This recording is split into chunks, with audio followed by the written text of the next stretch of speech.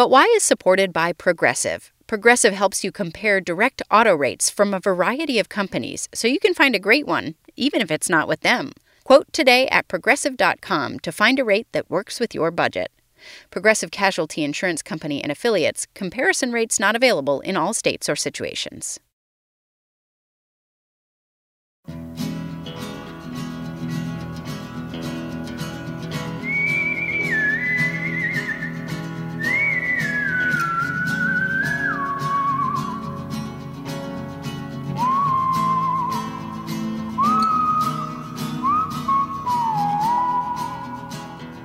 This is But Why, a podcast for curious kids from Vermont Public Radio. I'm Jane Lindholm. Every episode, we take questions from you, our listeners, and it's my job and my co-producer Melody Baudette's job to find cool people to offer an answer to whatever's got you wondering. Our podcast is celebrating our second birthday this month. We've put out more than 60 episodes since we got started. Have you heard all of them? We have a lot of new listeners, so we thought we'd remind you of one of our favorite early episodes. It's all about how you can make your own paint using rocks and spit. We're also going to answer a couple of new questions. Why is tape sticky? How do erasers erase? We'll get to the new questions later, but first, let's learn how to make paint. My name is Addison B. I am 5 years old, and I live in Edmonds, Washington, and I want to know about how we make paint. There are a lot of different ways that paint is made. If you're painting your house, you're probably using industrial paint that was made in a very big factory.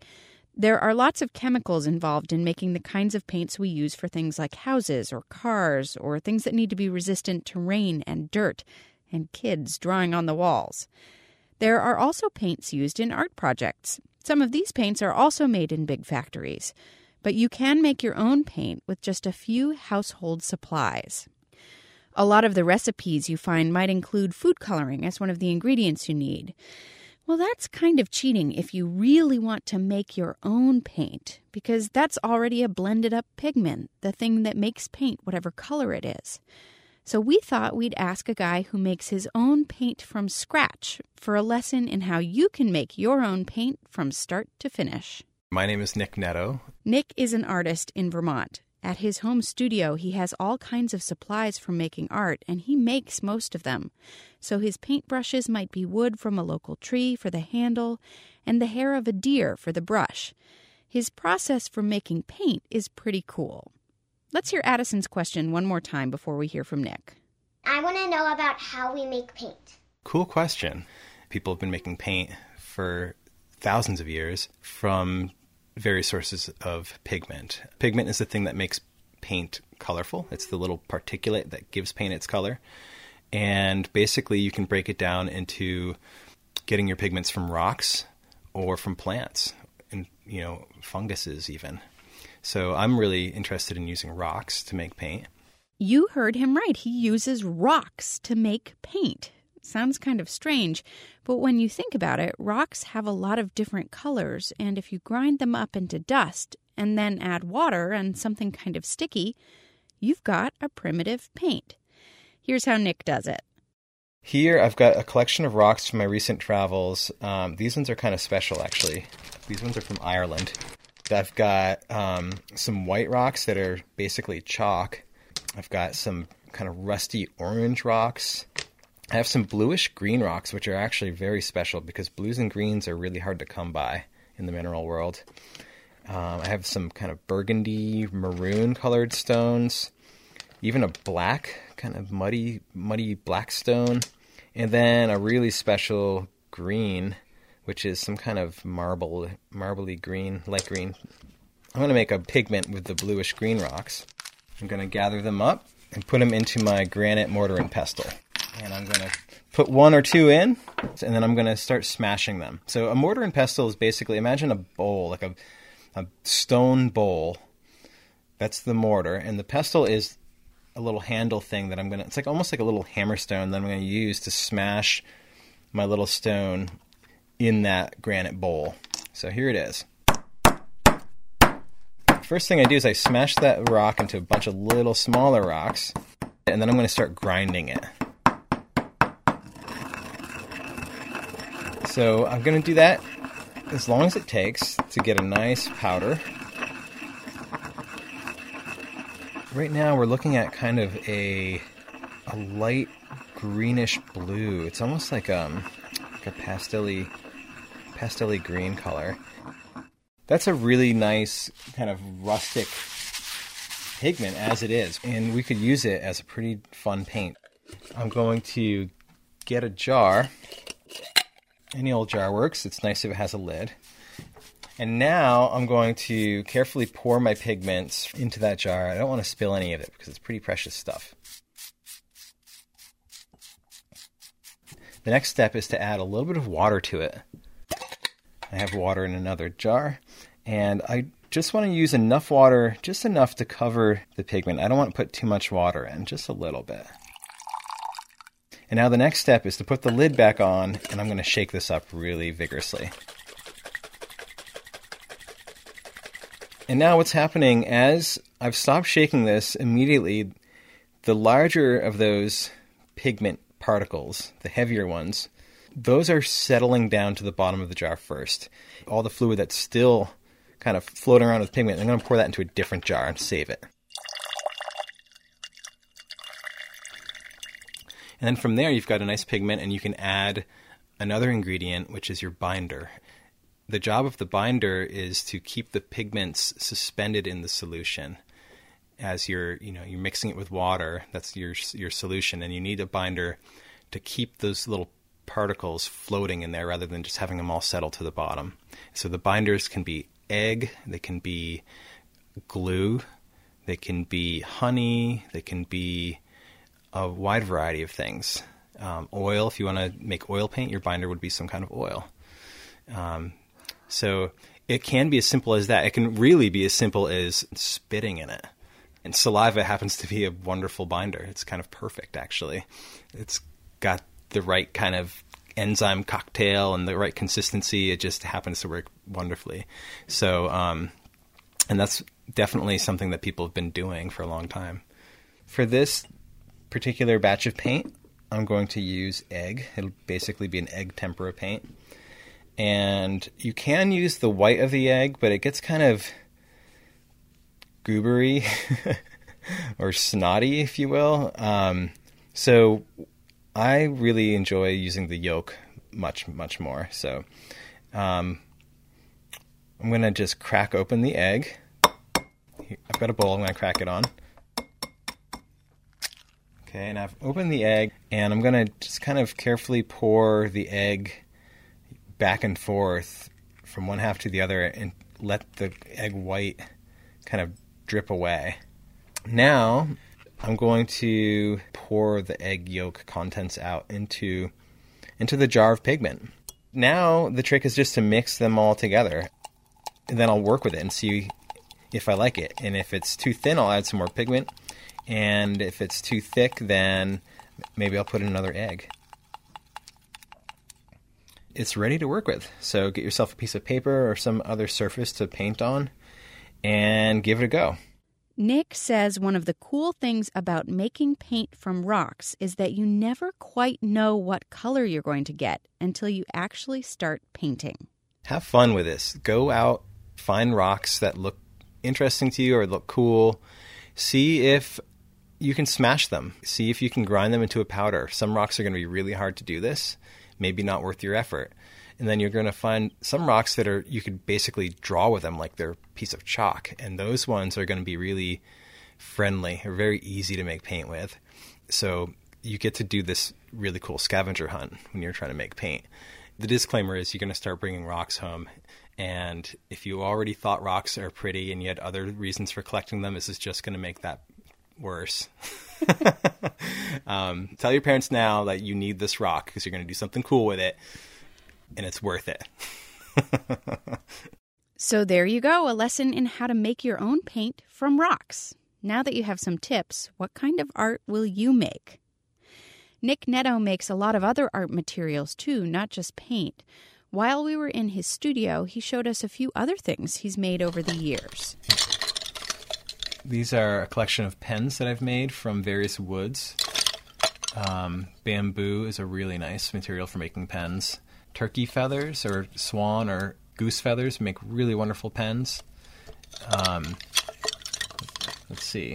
One of my favorite things to work with is charcoal.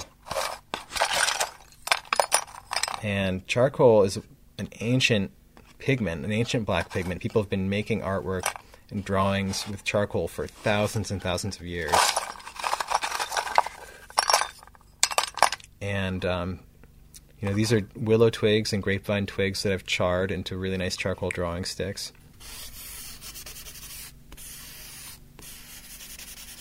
Then there's crayons. You can make crayons from beeswax. You can use those same pigments that we are processing for paint, and we can mix them with beeswax to make crayons.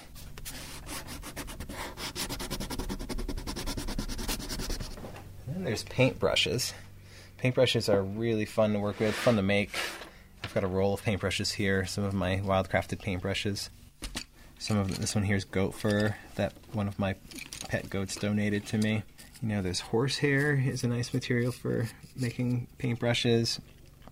This one here is actually bear fur from a bear, unfortunately a young bear that had been shot by a beekeeper because the bear was getting into the hives. And my mom, knowing what kind of person I am, she salvaged the hide for me. And I got a little bit of that fur from the hide, and I've used it for a few paintbrushes and worked on a nice painting of a bear with this paintbrush. Then, of course, deer fur. Deer are pretty... You can just find deer fur in the woods, oftentimes, where they're bedding down. Or, of course, occasionally you'll come across a roadkill deer, or you might hunt deer. And you can definitely make paintbrushes with their fur, too. Once he's got his materials, Nick thinks about where they came from when he makes his paintings and drawings. I really like to honor those creatures or those things or those places that provided me with the raw material to make my tools and feature them in my compositions. There's a painting I did with ink I made from acorns from red oak trees, and so I've done a lot of paintings and drawings with that red oak ink, the acorn ink of red oak trees. There's a painting I did of a coyote in the Grand Tetons, and I used a paintbrush that I made with the fur of a coyote that I'd found. It was a roadkill coyote, unfortunately. I'm working right now on a painting of a coconut palm tree from my travels in the Caribbean. I made the ink while I was there from the shells of charred coconut and made a really nice black ink. And so I'm using that ink to draw and paint the coconut tree. It goes on, using pens from turkey feathers and drawing turkeys with them. And I don't do that with all of my work, but the first few pieces that I do with a new material, I really like to take the time to honor the source of that material. If you'd like to see some of the cool materials and artwork that Nick Netto makes, you can find them at butwhykids.org. And if you decide to make your own paint, send us a picture of the paintings you make with your homemade pigments. Coming up, we're going to learn what makes tape so sticky and how erasers work. But first, a message for the adults who are listening. We have support from Paramount Pictures' new movie, If, in theaters May 17th. This movie introduces audiences of all ages to Bee, a curious young girl with the ability to see everyone's imaginary friends, a.k.a. IFs. Get it? Imaginary friends? Bee joins forces with Cal, an adult who can also see IFs, and together they embark on a magical adventure seeking to reconnect forgotten IFs with their long-ago kids. Ryan Reynolds brings comedic energy to the film alongside precocious new star Kaylee Fleming. If you have or have ever had an imaginary friend, let If answer, what if everything you believed as a kid was real? If is in theaters May 17th. But first, a message for the adults who are listening. Support for our program comes from Oak Meadow, providing secular, student-centered homeschooling curriculum and a teacher-supported distance learning school for K through 12. Oak Meadow has encouraged kids to follow their curiosity and uncover the answers to But Why for 45 years. To learn more, visit oakmeadow.com. This is But Why, a podcast for curious kids. I'm Jane Lindholm. My name is Emerson. I am 6 years old. I live in Westport, Massachusetts. I really enjoy this podcast, and my question is, how do erasers erase? And here's a question from Adele. How does a pencil's eraser erase its own lead? When you hear someone talk about the lead in a pencil, Adele, it's actually a little bit misleading. The stuff inside a pencil is not lead. It's a mineral called graphite. When you write on a piece of paper, you're actually rubbing graphite particles onto the paper. I have one right here. I'll draw something. This is a dog holding a banana in its mouth. Wait a minute. Dogs don't eat bananas. They chew on bones. I'd better erase that banana. I'll just turn this pencil over and use the eraser to get rid of it. And just like that, it's all gone. What happens when I rub that eraser over my drawing is that the eraser is rubbing those graphite marks right off the paper. Now, friction is what happens when two surfaces rub together. If you've ever skinned your knee on the pavement, you've seen what can happen when two different surfaces are rubbed together. That's kind of what's happening to the paper from the eraser. Now, erasers are made of a lot of things, but the most common ones, the pink ones at the end of your pencil, are made out of synthetic rubber. Synthetic means it's man-made, so this kind of rubber comes from a factory. Organic rubber actually comes from a rubber tree. So the synthetic rubber in your eraser also has some other things added to it to make it more scratchy, and some things that make it smooth, like vegetable oil. And then it's dyed pink. I'm not sure why. So when you rub your eraser against the paper, the stickiness in the rubber lifts off the graphite particles from your pencil. But the soft part of the eraser makes sure you don't just tear right through the paper. By the way, one of the reasons why you can't erase pens as easily is because the ink in the pen actually kind of goes into and is absorbed by the paper. So you'd have to rip the paper to get the pen marks off, but the graphite is on top of the paper, so it can be rubbed off. Erasers have been around for a couple hundred years. Some sources say that before that, people actually used pieces of bread or even scratchy rocks to erase their mistakes. Why don't you give that a try and let me know how it works? But maybe don't do it with your homework. Here's another question about something you might use a lot of. Hi, my name is Simon. I am 5 years old, and I live in Chicago. My question is, how is tape sticky? My name is Iris, and I live in Salem, Massachusetts, and I'm 5 years old. And my question is, why is tape sticky? Why is tape sticky? Sticky tape, sometimes called Scotch tape or cellophane tape, and other tapes like duct tape and masking tape, started being developed about 100 years ago. I have some here in the studio with me. It's super handy for things like taping my script to my forehead. Except now I can't read what I'm supposed to say. Anyhow, before sticky tape was invented, adhesives or glues were mostly used to fix things and hold them together. But you pretty much had to be sure that you wanted those two things to be stuck together forever, permanently. So what if you wanted to be able to stick something to a window or a door or something like that, and then pull it off? That was some of the motivation behind the creation of tape. The sticky stuff on a piece of tape is usually made up of chemicals. Sometimes rubber, like what we were just talking about with erasers, is one of those chemicals. These chemicals have adhesive or sticky properties. But the way tape actually works is that the chemicals kind of act like both a liquid and a solid. They have viscoelasticity. That's a big word. Viscoelasticity means that it has some of the properties of a thick liquid, think of molasses or maple syrup or honey, and some of the properties of something that is elastic or stretchy, like a rubber band.